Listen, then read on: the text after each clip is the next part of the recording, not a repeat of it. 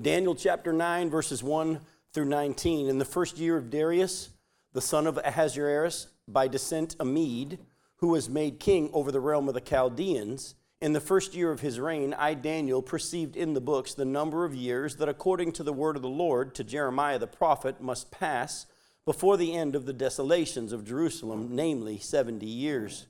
Then I turned my face to the Lord God, seeking him by prayer and pleas for mercy, with fasting and sackcloth and ashes. I prayed to the Lord my God and made confession, saying, O Lord, the great and awesome God, who keeps covenant and steadfast love with those who love him and keep his commandments, we have sinned and done wrong and acted wickedly and rebelled, turning aside from your commandments and rules. We have not listened to your servants, the prophets, who spoke in your name to our kings, our princes, and our fathers, and to all the people of the land. To you, O Lord, belongs righteousness, but to us open shame.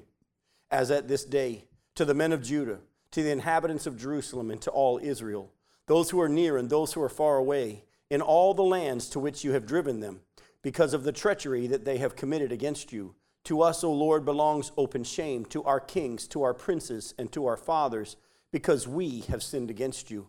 To the Lord our God belong mercy and forgiveness, and we have rebelled against him, and have not obeyed the voice of the Lord our God by walking in his laws, which he set before us by his servants, the prophets. All Israel has transgressed your law and turned aside, refusing to obey your voice, and the curse and the oath that are written in the law of Moses, the servant of God, have been poured out upon us, because we have sinned against him. He has confirmed his words, which he spoke against us and against our rulers who ruled us, by bringing upon us a great calamity. For under the whole heaven there has not been done anything like what has been done against Jerusalem. As it is written in the law of Moses, all this calamity has come upon us, yet we have not entreated the favor of the Lord our God, turning from our iniquities and gaining insight by your truth. Therefore the Lord has kept ready the calamity and has brought it upon us. For the Lord our God is righteous in all the works that he has done, and we have not obeyed his voice. And now, O Lord our God, who brought your people out of the land of Egypt with a mighty hand, and have made a name for yourself, as at this day, we have sinned, we have done wickedly. O Lord, according to all your righteous acts, let your anger and your wrath turn away from your city, Jerusalem, your holy hill, because for our sins and for the iniquities of our fathers, Jerusalem and your people have become a byword among all who are around us. Now therefore, our God, listen to the prayer of your servant and to his pleas for mercy. And for your own sake, O Lord, make your face to shine upon your sanctuary, which is desolate. O my God, incline your ear and hear. Open your eyes and see our desolations in the city that is called by your name. For we do not present our pleas before you because of our righteousness, but because of your great mercy. O Lord, hear. O Lord, forgive. O Lord, pay attention and act. Delay not. For your own sake, O my God, because your city and your people are called by your name. Now, as we dive into the first half of this pivotal chapter when it comes to prophecy, and if you don't know this, you will by the end of hopefully the next couple of weeks. If you've not been a part of our studies of Revelation and Ezekiel, you can't do end-time prophecy study without coming to Daniel chapter 9. It is a key, central cog, if you will, in the study of the end times. And it is where God gives us the timetable for what his plan is for the nation of Israel, and how we know that the coming tribulation period is only going to be 7 years long. We'll get into all that next week. But what we're going to do is we're only going to deal with the setup to the prophecy that's coming in the next verses next week. Now, we've been talking about the importance of sharing with others things that are not going to happen in our lifetime, but will happen in other people's lifetime. You remember how we've been looking at the prophets. Aren't we glad that they shared what God had shown them, even though it wasn't going to happen in their lifetime? And we've talked about how we in the church aren't going to be here during the tribulation period, but we've been given a responsibility to let people know these things are going to happen. They are going to come. Now, this chapter deals with, as you're going to see, specific prophecies about future dates and times. And Daniel began to get the prophecy from Gabriel, which we're going to get to next week. He got that from Gabriel because he took God's word literally and seriously. He's about to be visited by the angel Gabriel again, and Gabriel's going to come and give him the prophecy of the 77s that we're going to get into next week. But the reason the conversation with Gabriel began is told right here in chapter 9, verses 1 and 2. Look closely. In the first year of Darius, the son of Ahasuerus, by descent a Mede, who was made king over the realm of the Chaldeans, in the first year of his reign, I, Daniel, perceived in the books the number of years that according to the word of the Lord to Jeremiah the prophet must pass before the end of the desolations of Jerusalem, namely 70 years. Now, we're going to come back to this and the fact that he took the scripture literally, and there were 70 years prophesied for Israel to be in captivity in Babylon and all these things. We're going to come back to that tonight. We're going to deal with that. But there's something that I've been wanting to, I've kind of prayerfully been saying, Lord, where do I squeeze it in? Where do I take something here in Daniel that we've already passed, but tie it into where we're going? And I think God says this is the place to do it. We're going to, like I said, going to come back to the 70-year prophecy of Jeremiah that he just mentioned. But this is a good time to show you that because Daniel believed God's word to be true, and because he believed that what was prophesied would literally happen, there's strong evidence in Scripture that the wise men, the Magi, remember the guys that came to visit Jesus at his birth? That they came to visit Jesus because of Daniel's teaching and influence in this area of the world. Go to Matthew chapter 2. Matthew chapter 2 and look at verses 1 and 2. We're going to chase a rabbit real quick, but it's a rabbit you can catch and it's going to taste good. There's strong biblical evidence that the reason why the wise men came to visit Jesus, or one of the reasons why they came to visit Jesus at his birth, can be tied to Daniel. Go to Matthew 2, verses 1 and 2. It says, Now, after Jesus was born in Bethlehem of Judea, in the days of Herod the king, behold, wise men from the east, where'd they come from? From the east, came to Jerusalem saying, and if you remember from our study of Matthew, they were asking this in the city over and over, asking everybody, where is he who's been born King of the Jews? For we saw his star when it rose and have come to worship him. Now, word gets to Herod, as you know, and then the story, they get taken over to Herod and they begin the whole conversation there and all that happens. But listen, wise men came from the east and were in Jerusalem asking, where's the king who's been born King of the Jews? We've seen his star rise in the east and we've come to worship him. Well, how did these wise men from the east know that there was going to be a king born to Israel who's going to be the King of the Jews? And why, even if they believed that there was going to be a king born to be King of the Jews, did they travel all of those miles from the east to come worship him? I think the Bible actually hints at the fact that you can trace it all the way back to Daniel and his teaching. Go to Numbers chapter 24. These wise men knew the prophecies of a star coming out of Israel, announcing the birth of a coming king. Go to Numbers chapter 24, verses 15 through 19.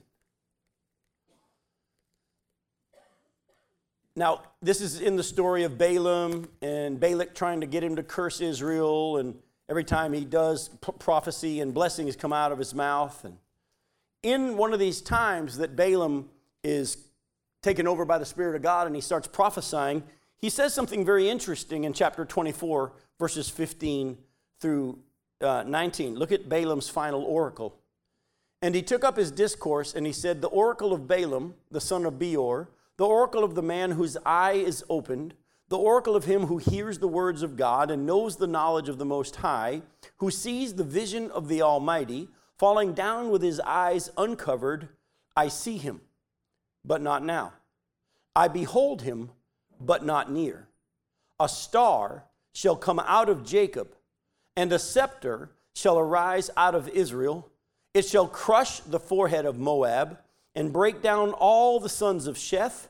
Edom shall be dispossessed. Seir also, his enemies, shall be dispossessed. Israel's doing valiantly, and one from Jacob shall exercise dominion and destroy the survivors of the cities. So here's a prophecy that God gave through Balaam many years prior. And I believe without question that Daniel, who knew the Old Testament prophecies, taught them to the wise men in Babylon and also in the country of the Medes and the Persians when they took over. If you remember, go with me back to Daniel chapter 2. Daniel was made head of all of the wise men of Babylon. Daniel chapter 2, look at verses 46 through 48. In Daniel 2, starting in verse 46, Then King Nebuchadnezzar fell upon his face and paid homage to Daniel and commanded that an offering and incense be offered up to him. The king answered and said to Daniel, "Truly your God is God of gods and Lord of kings and a revealer of mysteries, for you have been able to reveal this mystery." Then the king gave Daniel high honors and many great gifts and made him ruler over the whole province of Babylon and chief prefect over who? Over all the wise men of Babylon. Jump over to chapter 5 and look at verse 11. Daniel chapter 5, verse 11. It says, the queen speaking to Belshazzar on the night that he's going to be killed. He says, "There's a man in your kingdom in whom is the spirit of the holy gods. In the days of your father, light and understanding and wisdom, like the wisdom of the gods, were found in him. And King Nebuchadnezzar, your father, your predecessor, the king, made him chief of the magicians, enchanters, Chaldeans, and what? Astrologers." So verse 11 tells us he was head out over all the wise men, which is made up of the Chaldeans and as you see here, the enchanters and the magicians, and also the astrologers, the guys who studied the stars. And Daniel, I believe without question, took his opportunity of these guys who were studying the stars and said, "You guys want to see a star? Let me show you a prophecy." And I believe without question, he took them because you do hopefully understand this about Daniel. If you don't, I'm going to show you from Scripture. He wasn't afraid to tell people what he thought about God's Word. He was bold for the Word of God. He stood on the Word of God, even if it meant he was to be killed. He, from the moment he stepped foot into Babylon, was more interested in obeying God and His Word than he was pleasing the people around him. Do you remember what happened in Daniel chapter 1, verses 8 through 20? We're not going to take the time to turn there, but when Daniel was taken captive as a young boy, remember, he got there and they saw something in him, and so they're going to make him some of the wise young men. They're going to be trained in their stuff. And he said, "I tell you what, I don't want to defile myself with the king's food. Why don't you put us to the test?" And if you remember from our study of Daniel 1, he took a chance and he was bold. Even as a young boy, I would rather obey God than not. But go to Daniel 6. Look at verses 1 through 5. Again, passages we've already studied, but hopefully it'll help you remember some things that have been said about him. In Daniel 6, verses 1 through 5. It says, "It pleased Darius to set over the kingdom 120 satraps to be throughout the whole kingdom, and over them 3 high officials, of whom Daniel was one, to whom these satraps should give account, so that the king might suffer no loss. Then this Daniel became distinguished above all the other high officials and satraps, because an excellent spirit was in him, and the king planned to set him over the whole kingdom. Then the high officials and the satraps sought to find a ground for complaint against Daniel with regard to the kingdom, but they couldn't find no ground for complaint or any fault, because he was faithful, and no error or fault was found in him. Then these men said, 'We shall not find any ground for complaint against this Daniel unless we find it in connection with the law of his God.'" What was Daniel known for being fully obedient to? The law of God. If Daniel, from day one, was bold about the law of God and the Word of God, and he was known for being devoted to the law of God, and as you're going to see, as we touched earlier, and he's going to be praying again today, he prayed 3 times daily. If Daniel was known to be this bold about the law of God, and now he's in charge of all of the wise men, what do you think he's going to be teaching them? Their curriculum? No, he's going to be teaching them the law of God and the Word of God. And interestingly enough, even after the time period goes and Daniel dies and the nation of Israel moves back into the land and all this stuff, years later, hundreds of years later, the teaching of Daniel, I believe without question, had made its way to the point that these wise men still remembered, and it had been passed on to them. And they show up and said, "We've seen his star, and we've come to worship him." Now, there's no question that as Daniel grew in favor with all these wise men, that he would not share with them about Israel's coming king. You want further proof? It's been here subconsciously that you haven't seen because this is in English. What were chapters 2 through 7 written in? Aramaic. Let that sink in for a minute. Chapters 2 through 7 of the book that he writes were written in their language so that they would know who this God is and the coming king. Who's introduced in chapter 7? You remember the one who came on the clouds of heaven? and was presented before the Ancient of Days, and the kingdom was given to him. Do you remember that? That was written in Aramaic. Daniel was very, very bold about sharing about the news about the coming Messiah, the coming king in Israel that had been prophesied. And I believe without question, that rabbit that we've just chased is that you can trace Daniel to the wise men coming to Bethlehem and Jerusalem. Isn't that cool? Hey, by the way, you don't know. You have no idea what kind of influence you're going to have. Hang on one second, Rick. You have no idea what kind of influence you may have on somebody. Something you may share, something you may say, somehow that you may live. People are watching, and even though you may not think it, even though, oh, I've wasted my breath, you don't know. You don't know. Go ahead, Rick. Exactly. The Spirit of God had taken the words of Daniel and passed them on through all these guys, and it had gotten to them, and they believed it. The king.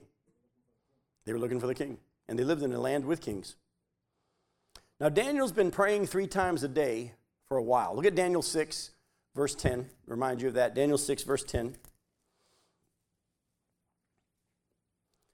In Daniel 6, verse 10, it says, when Daniel knew that the document had been signed, he went to his house where he had his windows in his upper chamber open toward Jerusalem. He got down on his knees 3 times a day and prayed and gave thanks before his God as he had done previously. So he pretty regularly prays 3 times a day toward Jerusalem. We've already studied how 1 Kings 8 tells us that Solomon taught that they were to do that. They were taken captive because of their sin, that they were to pray toward Jerusalem and seek God for the temple. But this day, this year, Daniel gets very specific in his prayer because he realizes that it's getting close to the 70-year prophecy of Jeremiah about the length of their Babylonian captivity since the Medes and the Persians are in power now. You remember, as you're about to see, the prophecy said that 70 years were decreed for Jerusalem and for Babylon. According to Daniel chapter 9, who's in charge now? The Medes and the Persians. The Chaldeans are in charge now. And so now that the Chaldeans are in charge and Babylon is no longer the major player, Daniel, who knows the Word of God, who believes the Word of God, who takes the Scripture literally, starts doing the math. And he says, we're getting close to 70 years. I've been praying 3 times a day, but here's what I'm going to pray about now. I'm going to start praying about, okay, God, we're getting close to you fulfilling what you said would happen. How's this going back to Jerusalem going to happen? We're no longer under Babylon's power. Israel had not let the land, well, actually, the prophesied 70-year captivity in Babylon is just about to be done, as I've just touched on. And Israel had not let the land rest every 7 years like God had said to. They didn't trust him to provide for them. So God kept track of how many Sabbath years had been ignored, 70 of them. And he took them out of the land for a promised 70 years, just like he said he would. Now, I'll explain this to you from the Scripture. Let me kind of set the stage to help you understand what we're about to read. When God sent his law, he told them, look, I want you guys to plant every 6 years, plant every year for 6 years. On the 7th year, I don't want you to plant, and trust me, the land from the scraps will provide enough for you to live off of. If you know anything about agriculture, those of you that have any farming background, you rotate crops, you give land a rest, because if you just keep planting the same thing over and over, pretty soon your crops get smaller and smaller. But you know what? God knew all this stuff.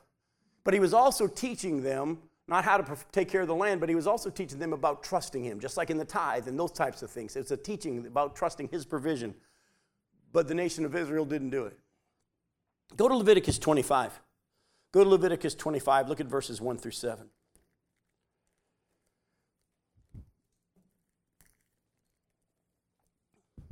It says, the Lord spoke to Moses on Mount Sinai, saying, speak to the people of Israel and say to them, when you come into the land that I give you, the land shall keep a Sabbath to the Lord.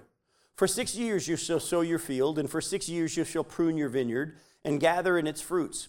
But in the 7th year there shall be a Sabbath of solemn rest for the land, a Sabbath to the Lord. You shall not sow your field or prune your vineyard. You shall not reap what grows of itself in your harvest, or gather the grapes of your undressed vine. It shall be a year of solemn rest for the land. The Sabbath of the land shall provide food for you. You for yourself and your male and your female slaves, and for your hired worker and the sojourner who lives with you, and for your cattle and for the wild animals that are in your land. All its yield shall be for food. You don't have to work it. Excuse me. You don't have to work the land, he says. It'll take care of you. Go to Leviticus 26. Look at verses 33 through 45. Leviticus chapter 26, verse 33. And God says, "And I will scatter you among the nations, and I will unsheath the sword after you, and your land shall be a desolation, and your cities shall be a waste. Then the land shall enjoy its Sabbaths, as long as it lies desolate while you are in your enemy's land. Then the land shall rest and enjoy its Sabbaths, as long as it lies desolate, and shall have rest, the land that it did not have on your, the rest that it did not have on your Sabbaths when you were dwelling in it. And as for those of you who are left, I'll send faintness into their hearts in the lands of their enemies. The sound of a driven leaf shall put them to flight, and they shall flee as one flees from the sword, and they shall fall when no one pursues. They shall stumble over one another as if to escape a sword, though no one pursues. And you shall have no power to stand before your enemies, and you shall perish among the nations, and the land of your enemies shall eat you up. And those of you who are left shall rot away in your enemies' lands because of the iniquity, and also because of the iniquities of their fathers, they shall rot away like them. But if they confess their iniquity and the iniquity of their fathers in their treachery that they committed against me, and also in walking contrary to me, so that I walked contrary to them and brought them into the land of their enemies, if then their uncircumcised heart is humbled and they make amends for their iniquity, then I'll remember my covenant with Jacob, and I'll remember my covenant with Isaac and my covenant with Abraham, and I'll remember what? The land. But the land shall be abandoned by them and enjoy its Sabbaths while it lies desolate without them, and they shall make amends for their iniquity because they spurned my rules, and their soul abhorred my statutes. Yet for all that, when they are in the land of their enemies, I will not spurn them, neither will I abhor them so as to destroy them utterly and break my covenant with them, for I am the Lord their God. But I will for their sake remember the covenant with their forefathers, whom I brought out of the land of Egypt in the sight of the nations, that I might be their God. I am the Lord." Now, it's interesting. God in chapter 25 of Leviticus says, here's what I want you to do. I want you to every 7 years give the land a rest and live off of what the land produces by itself, and trust me to take care of you. But then when he gets to chapter 26, he says, you're not going to do it, and I'm going to take you captive. Does God know his kids or what? And so he says, I'm going to give it rest for every year that you didn't give it rest.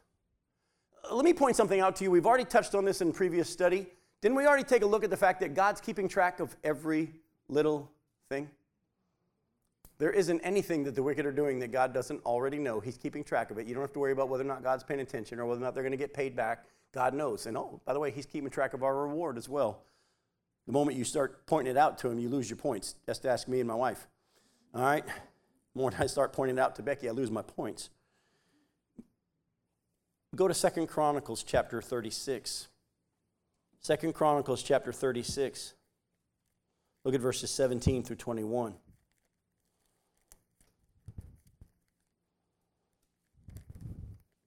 Second Chronicles 36, verse 17. Therefore, he brought up against them the king of the Chaldeans, who killed their young men with the sword in the house of their sanctuary, and had no compassion on the young man or virgin, old man or aged. He gave them all into his hand, and all the vessels of the house of God, great and small, and the treasures of the house of the Lord, and the treasures of the king and of his princes, and all these he brought to Babylon. And they burned the house of God, and broke down the wall of Jerusalem, and burned all its palaces with fire, and destroyed all its precious vessels.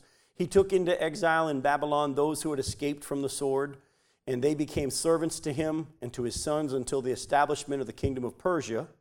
Did you catch that?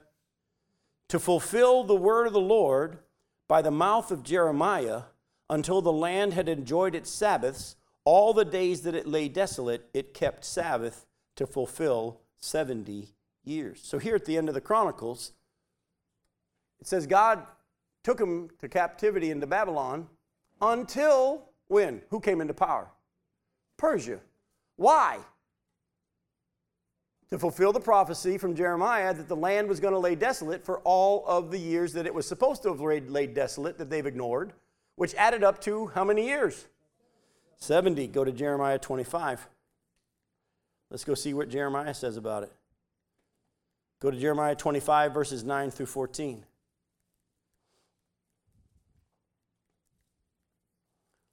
Look at verses 9 through 14 of Jeremiah 25. God speaking through Jeremiah, "Behold, I will send for all the tribes of the north, declares the Lord, and for Nebuchadnezzar, the king of Babylon, my servant. And I'll bring them against this land and its inhabitants and against all these surrounding nations. I will devote them to destruction and make them a horror, a hissing, and an everlasting desolation. Moreover, I will banish from them the voice of mirth and the voice of gladness, the voice of the bridegroom and the voice of the bride, the grinding of the millstones and the light of the lamp. This whole land shall become a ruin and a waste, and these nations shall serve the king of Babylon." How many years? 70 years. Then after 70 years are completed, I'll punish the king of Babylon and that nation, the land of the Chaldeans, for their iniquity, declares the Lord, making the land an everlasting waste. I will bring upon that land, verse 13, I'll bring upon that land all the words that I have uttered against it, everything written in this book, which Jeremiah prophesied against all the nations. For many nations and great kings shall make slaves even of them, and I will recompense them according to their deeds and the work of their hands. So here God says, I'm not only going to be dealing with the fact that you haven't given the land a rest for 70 years, I'm also going to deal with Babylon. They're going to prosper for 70 years during this time, but when that time period's over, I'm going to hold them accountable for all the stuff they did to you. Go to Jeremiah 29. Look at verses 10 and 11. Jeremiah 29, verses 10 and 11. "For thus says the Lord, when 70 years are completed for Babylon, I will visit you, and I will fulfill to you my promise and bring you back to this place. For I know the plans that I have for you, declares the Lord, plans for welfare and not for evil, to give you a future and a hope." Isn't that interesting? That passage we all love to quote, it's tied to the 70 years of captivity. So Daniel, he's studying the Bible. He knows the Word of God. He knows Leviticus 25 and the regulations for the Sabbath, which weren't kept. He knows what God said in chapter 26 of Leviticus, that he was going to take them captive and out of their land for the whole time period that they were going to be, they hadn't given the land the rest. And he knows that, as we read in chapter 26, that God says, but if while you're in captivity, you change your heart and you start praying and seek my face and confess your sin, I'll hear and I'll bring you back. And didn't Leviticus 26, that section about if you remember and pray, didn't it sound almost word for word like Daniel's prayer? He was praying almost the same pattern of what God had told him to pray in Leviticus 26.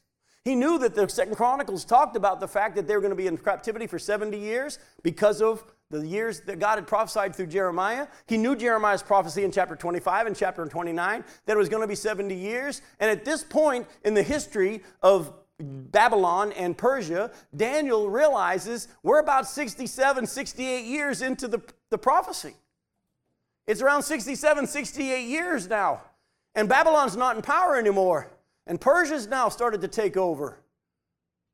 God, you said 70 years. And I believe you mean it. So I think we're heading back. Oh, as you're going to see later on, if we have time, they do end up going back 70 years later. It takes a couple of years, and then you have the decree from Cyrus and others that they can go back and start rebuilding, and it takes a little while for everybody to regroup, and it ends up being 70 years between when they were taken in 605 and when they actually went back and began to rebuild the walls and the temple and all that stuff. But it all came about in Daniel's prayer that is about to be answered by the angel Gabriel, that has become a cog and a big blessing to all of us who have come after him to understand how God works. And I can't wait to show you the math and how it all works out next week. All of that comes about because Daniel knew the Word of God, took it seriously, took it literally, and began praying for God to do what he said he would do. Folks, I'm going to say something to you. I think many of us miss out on seeing God do amazing things in our lives because we really don't believe God's Word. Actually, in Matthew 22, I think it is, Jesus is confronted from the Pharisees about this guy that had 7 wives and who, they all died. And in the resurrection, because the Sadducees, didn't believe there was a resurrection, whose wife will she be? And Jesus makes an interesting statement. He says, you're in error because you don't know the Scriptures nor the power of God. I'm just going to say something to you, folks. Does the Bible not say that blessed is the man and woman who meditates on God's law day and night? Everything he does prospers. His leaf will not wither. It'll produce its fruit in its season. It's not saying you'll never have struggles or strife, but the Lord will walk you through them and you'll see His power and His provision and His blessing. Doesn't God's Word say, for those who take my Word seriously and spend time in it every day and meditate on it throughout the day and believe it and live it, that He will bless? It doesn't sound like you believed it. Doesn't the Bible say that? You better say yes, because otherwise I'll show you all the scriptures that talk about that, and I don't think you want that. Here's the next thing, though. Do you really believe it? See, because it's one thing to say you believe it. It's another thing to actually do it. Taste and see that the Lord is good. Taste and see that He's good. And then He says, those who fear the Lord have no lack. Oh, the young lions suffer want and hunger, but those who fear the Lord lack no good thing. Listen closely, then what is it He says next? He says, let me teach you the fear of the Lord. Obey His word. Know what His word says and believe it. I'm just going to throw something else out to you as we start moving into Daniel's prayer tonight. Let me say this to you as well. If you don't know the word of God, you're going to have it rough in the days that are coming. Because the world's freaking out. And they're going to freak out more and more and more to the point that they're all going to start clamoring for a one world government, one world leader, all the things that the Bible said was going to happen. And let me just say something to you, folks. It will help you if you believe that God said these things are going to happen, but I've got you. That's what's going to get us through it. But you got to know what He's promised. You got to know what He said. Otherwise, you're going to be reading the newspaper and freaking out about what's going on in the newspaper. Some of you probably need to turn off your news feeds for a while and go spend some time back in the Word of God. And then maybe when you're ready and He knows you're ready, you can go back and look at the news again. And then you'll read the news and interpret the news through the filter of the Word of God. That's why the Bible says in 2 Corinthians chapter 10, verse 5, that we take every thought captive and make it obedient to Christ. Folks, you got to believe and know the Word of God and know what's coming. And oh, by the way, we're going to deal with that next week because Gabriel comes and says, I heard your prayer, and I've got a very specific answer that's going to be for you and the Jews, and the world needs to hear it. So,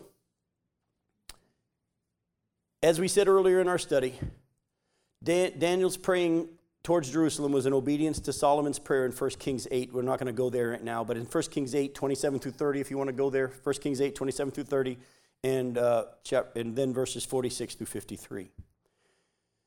Now, as we wrap up tonight, and when I say wrap up, we're going to take a little bit of time on this here. I want to contrast for us the difference between Daniel's prayer here and a prayer prayed by Elijah many years earlier. There's something to be learned here, and there's something going on in the church right now that I really feel like God wants me to deal with. And so stick with me here. Let's look again at Daniel's prayer in Daniel chapter 9, verses 3 through 19. Daniel 9, verses 3 through 19.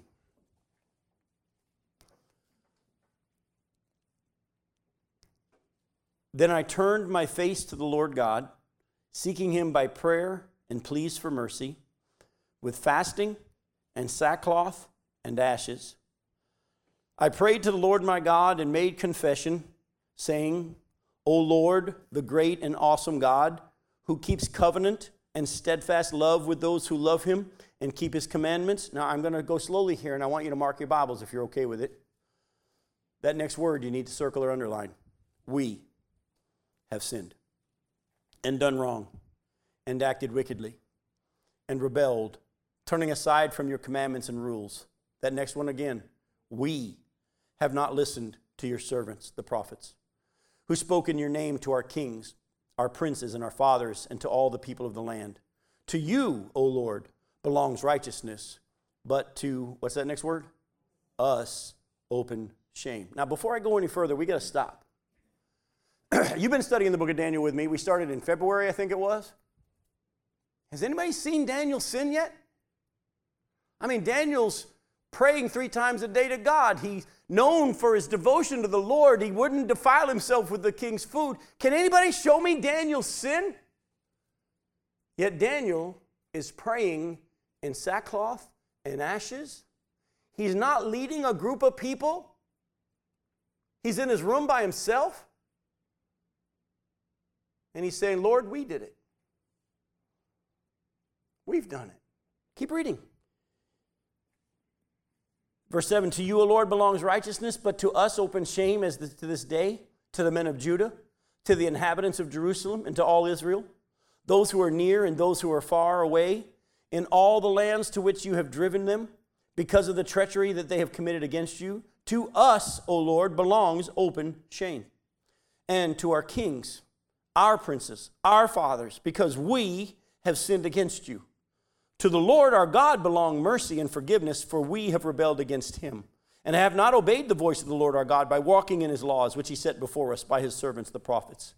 All Israel has transgressed your law and turned aside, refusing to obey your voice. Now we got to stop here and put a bookmark in Daniel 9. Go back to that passage I was telling you about in 1 Kings 8. We're not going to read the whole section, but I want to remember how I told you how he was doing what Solomon had prayed at the dedication of the temple. Go to 1 Kings chapter 8.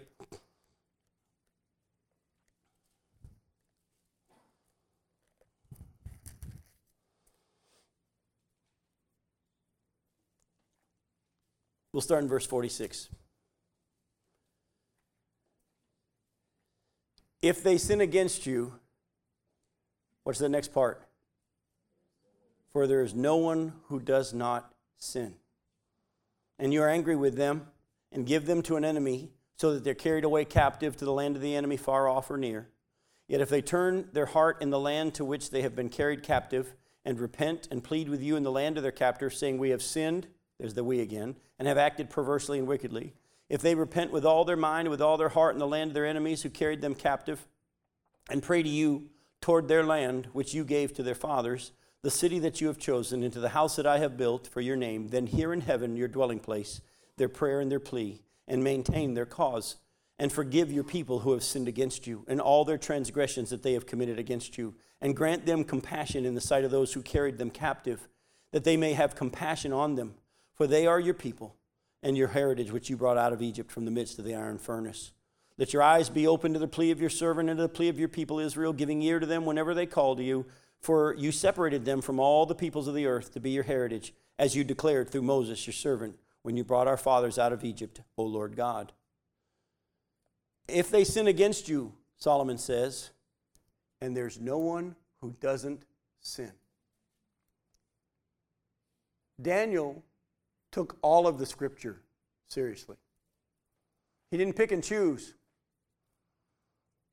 If the scripture said that they're going to go into captivity because of sin, it's everybody's sin. We have a tendency sometimes to ignore our sin. To think it's not that big of a deal. Sometimes I think we're only really concerned with our sin when others find out about it. By the way, if you ever do a study of Saul, King Saul, when he sinned, and God said through the prophet Samuel to him, he's removed the kingdom from you now. Saul said, come with me and worship before the people. And Samuel said, no. Saul fell down on his knees and begged him and ripped his robe and said, please, please, please. In other words, make me look good in front of the people. But when David sinned in Psalm 51, the next king, he said, against you and you only have I sinned. And I'm not worried about whether or not anybody sees or knows. My confession is real, and I don't care if people find out. I'm a sinner. I'm broken. I think something that's happened to the church is over the years, you ever heard the phrase, holier than thou? You know, Christians are known for being better than everyone else. The Bible's real clear that there's no one righteous, no, not one. The Bible says if you're able to keep the whole law, James chapter 2, verse 10, and yet stumble at just one point, you're guilty in the eyes of God as if you broke it all.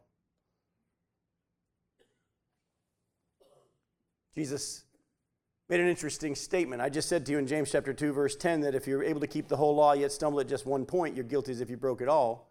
Yet Jesus, when he had this woman come and wipe his feet with her hair and wash his feet with her tears, and the prophet there at that house said, if this guy really weren't a prophet, the Pharisee would said, if this guy Jesus really were a prophet, he'd know what kind of a woman was touching him.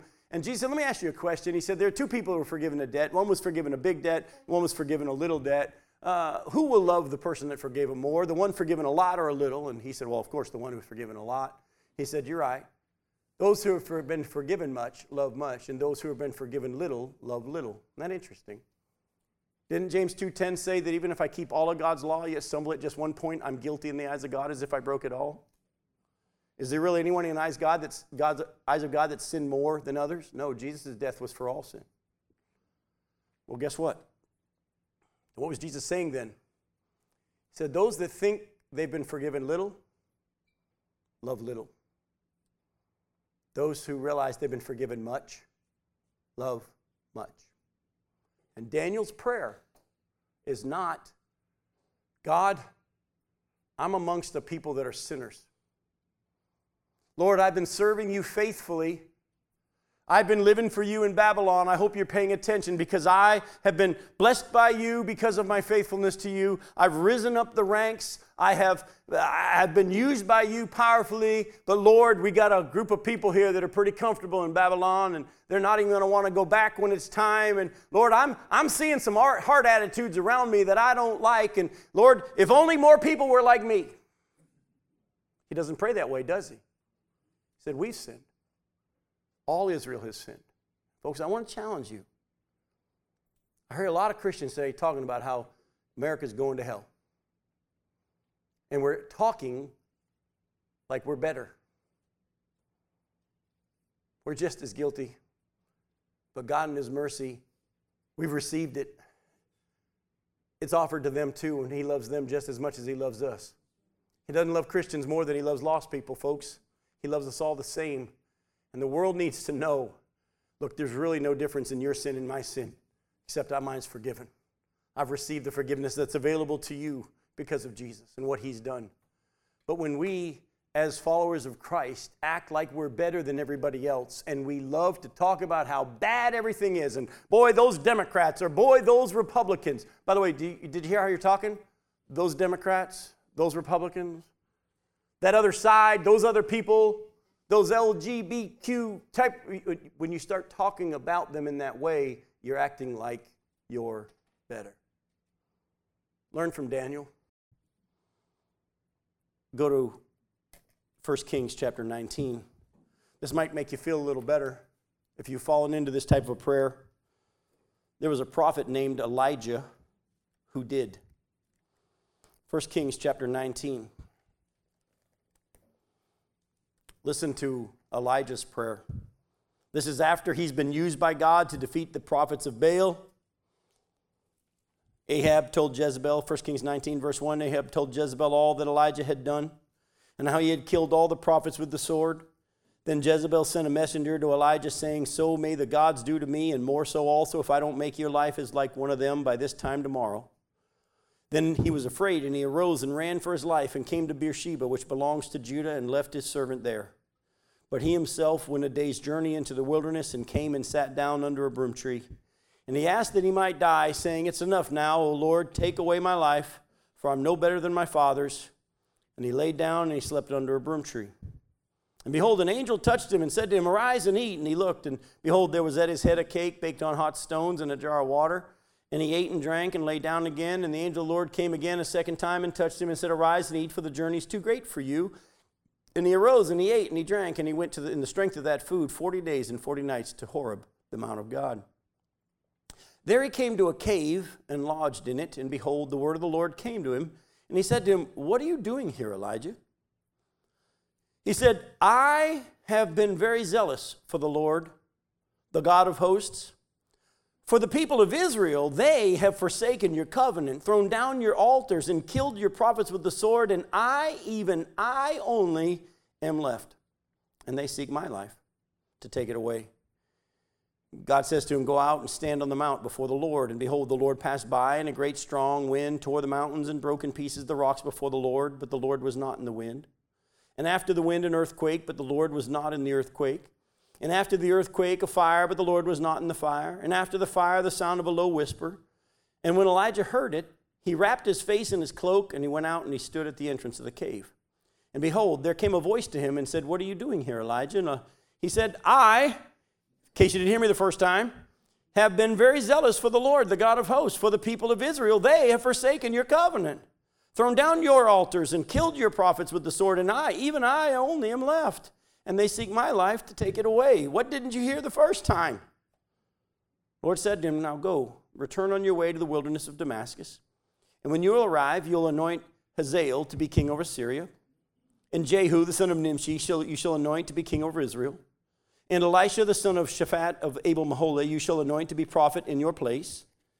And the one who escapes from the sword of Hazael shall Jehu put to death. And the one who escapes from the sword of Jehu shall Elisha put to death. Yet I will leave 7,000 in Israel, all the knees that have not bowed to Baal, and every mouth that has not kissed him. Go with me to Romans chapter 11. We'll get a little more clarification on this story in Romans 11. Look at verse 1. Paul asked this question. He says, I ask then, has God rejected his people, Israel? By no means. For I myself am an Israelite, a descendant of Abraham, a member of the tribe of Benjamin. God has not rejected his people whom he foreknew. Do you not know what the scripture says of Elijah, how he appeals to God against Israel? Did you catch that? Lord, they have killed your prophets. They have demolished your altars, and I alone am left, and they seek my life. But what's God's reply to him? I have kept for myself 7,000 men who have not bowed the knee to Baal. Oh, by the way, so too at the present time, there's a remnant chosen by grace. But if it's by grace, it's no longer on the basis of works. Otherwise, grace would no longer be grace. Listen closely, folks. Elijah fell into the pattern of thinking he was the only one who was living for God. That temptation is strong. That's why daily we have to lay our flesh on the altar, renew our minds, allow the Spirit of God to speak to us, speak the truth to us. That's why it's valuable for us to keep short accounts with the Holy Spirit and allow him to speak to us. And when he does speak to us, listen and do it. Because something happens to us when we get good at tuning out the Holy Spirit when he convicts us. It's called a hard heart. Years ago, when our kids were little, our kids all had a bathroom routine. Every time it was nighttime, they had a routine that they had to do. They're brushing their teeth and washing their face and putting on their pajamas and all that stuff. And it took a few minutes for them to do. But whenever it was bedtime, we'd say, hey, go begin your bathroom routine. And our son actually needed a little more help, so Mom made him a little chart that he could look on his mirror. Have I done it all? And one night, when AJ was little, it was time for bed, and we sent him out of the living room where Becky and I were. We said, hey, go get ready for bed. And he took off, and he went to go do his bedroom routine and bathroom routine. And about an hour later, we realized he never came back out and said goodnight to kiss us. So I went to check on him, and he was sitting on the edge of his bed, fully clothed, reading a book. We had bad kids. We had real hard bad kids. No, we've been blessed. But you have to realize a couple of things are going on at this time. God's teaching me about grace versus the law at this same time. At this point in my life, God's changing me as a father. I had been raised under the law. If you break the law, you get punished. But God had begun to teach me that it's not about the rules, it's about the heart. And so when normally I would have said, you disobeyed your mother and I, here comes the consequences. God said, I want you to use this opportunity to teach him something about his heart. So I sat down next to him and I said, AJ, let me ask you a quick question. You did hear us say, get ready for bed, didn't you? He goes, yeah. I go, so what happened? He said, well, I came in to do my bathroom routine and I saw the book and I thought, oh, I want to read a little bit. And I sat down and I started reading and I got distracted. I said, okay. So let me ask you another question though. During the time that you were reading, did a thought ever cross your mind, I need to put this down and go do my bathroom routine? He said, yeah. I go, what did you do with that thought? He said, I pushed it away. I said, that's what I want to talk to you about. See, that's the Holy Spirit. That's the Holy Spirit when he speaks to us and tells us what we should do. He does it lovingly, but he always shows us the way that we should go. But here's the thing. In little things like reading a book versus brushing your teeth, you think it's no big deal, I'll just push it away. But the Bible says the better you get at pushing the Holy Spirit away, the more you develop a hard heart. And then you get to a point where you can't hear God talk anymore. I said, I don't want you to get to that point. I want you to start practicing when you sense him speaking, listening. Folks, you all know full well. We all deal with that, don't we? People that ended up in adultery never intended to commit adultery, but they started tiptoeing down that road, and they got real good when the Holy Spirit said, don't go to dinner by yourself with this coworker who's a lady when you're on the road. Don't send back the flirty text in response. But we get good at tuning out the Holy Spirit. And we develop a hard heart. And even maybe get to the point that we deceive ourselves and think we're living righteously. And Elijah, it happened to Elijah, folks. And God said pretty much to him, get over yourself. There's 7,000 that still haven't bowed their knee to Baal. And I know who they are. I want to challenge you as we get closer to the return of Jesus and Daniel's 70th week that's coming. We're going to study next week. Ask God to give you a soft heart. To soften your heart to who you really are. By the way, when he does, he's not going to beat you up. His correction is loving. His commands are not burdensome. When he points out your sin, it's because he loves you. It's for your best. Don't let Satan make you think God's mad at you, God hates you, God thinks you're a jerk. No, you don't get it. He loves you. And he wants you to enjoy his blessings and his grace. And he'll bless those who fear the Lord. Daniel's prayer was, we have sinned. Folks, let me ask you, has America gotten to where America is because of living for self? Can we not agree? That would sum it up. America's gotten to where they are, and it's manifested itself in all sorts of ways where we can choose whatever we want. Have you, anybody here never lived for self? Exactly. The only difference is we've received the grace and the forgiveness of Jesus Christ through faith in Christ. And we've been sealed. Our sins have been washed away. We're in a different category now of people that are children of God. But he's left us here to say to the people that are left, a judgment is coming.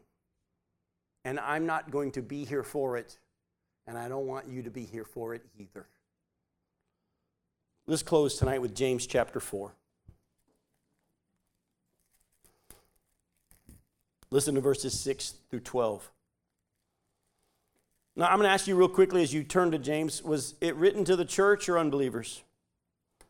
The church. Oh, man, it's really clearly written to the church.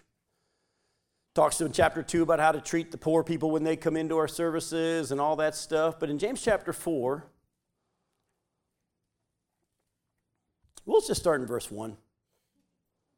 What causes quarrels and what causes fights among you? Is it not this, that your passions are at war within you?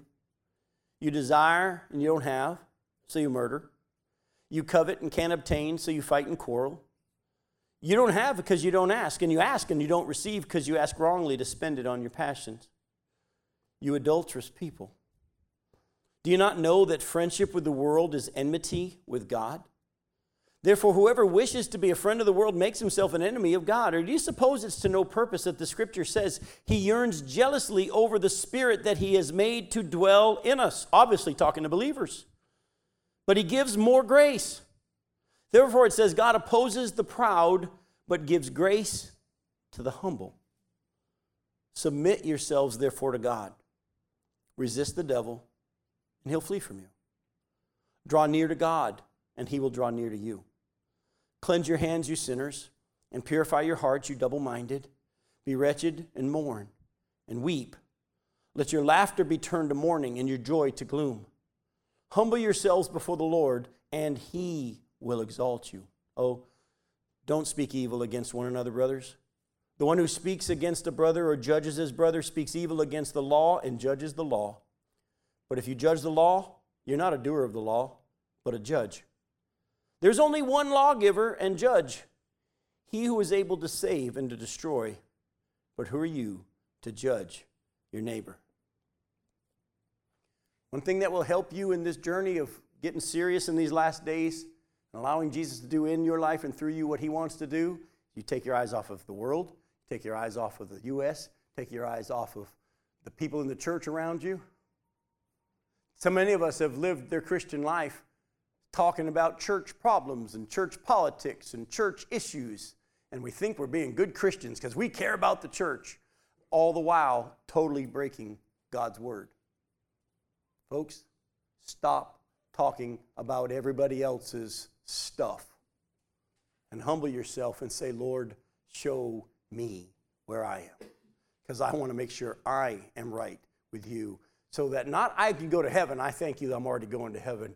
I want the full blessings that are available to me. By the way, I'm going to tell you, when it comes to the blessings of God, I'm greedy. You know why? He told me, store it up. Store up treasure in heaven. And I want the full blessing of God, and I want it for you as well. I love you. We'll see you next week. Thanks for coming.